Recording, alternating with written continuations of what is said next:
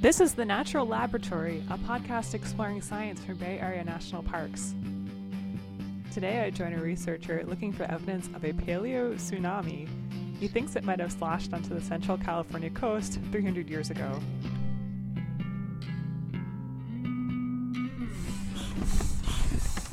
Liam Reedy and his crew are on the rocky shore of Abbott's Lagoon, and they're assembling a seaworthy craft of 2 leaky rafts, flimsy plyboards, and 2x4s. Liam's the one who looks like a soccer player, and whose clothes are splattered by green and white paint. He's hunched over the raft, concentrating hard on screwing wood together.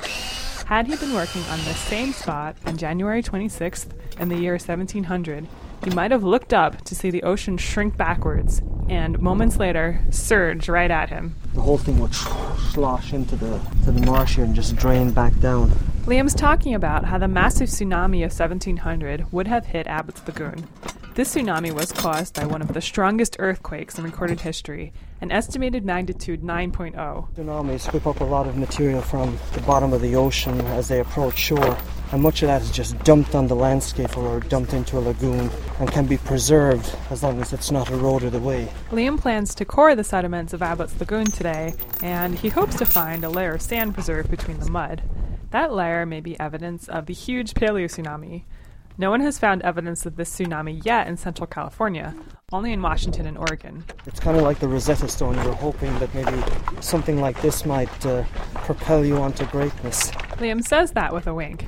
He likes to wink at you when he's kidding. This is a guy who says, think with your head, dance with your feet. To fund his graduate work at UC Berkeley, he paints apartments part-time. But he's not in a rush to finish his dissertation. Tenure and a cushy research position, that doesn't matter to him. He just wants to do the science. Okay, shipmates, let's move out. We shove off and use our stubby paddles to propel our craft towards the center of the lagoon. Liam wants to get away from the edges, where the lagoon could have dried out in the past. He eyes a likely spot and drops the metal anchor. So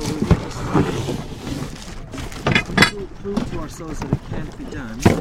Liam's like a forensic scientist, piecing together the story of a crime from scattered clues. Liam finds the clues to the past in humble lagoon mud. If he finds a clean layer of sand, and if he can date it close to 1700, that's it. That's likely the tsunami. We'll find out as they get ready to core. What we can do, Mark, is just push down.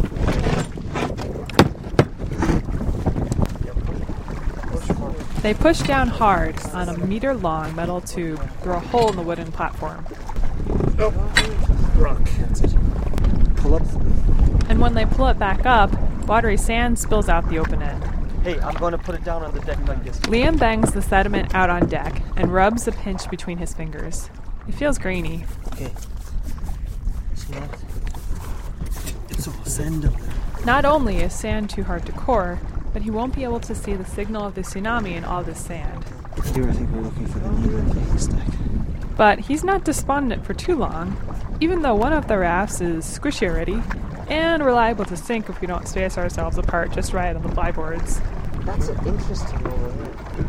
Let's go check it out, folks. Aye, aye. Happy done. Over there is a marsh.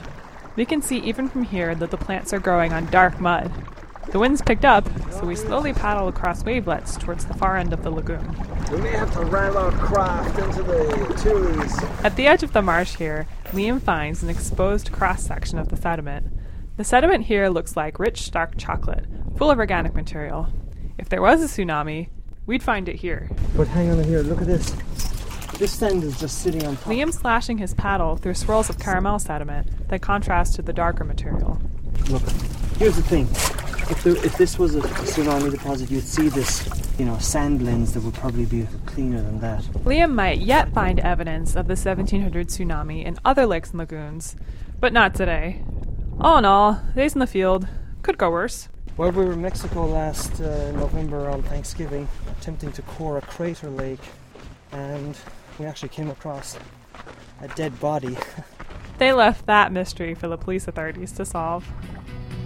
This is Kelly Reeves from the Pacific Coast Science and Learning Center and Point Reyes National Seashore.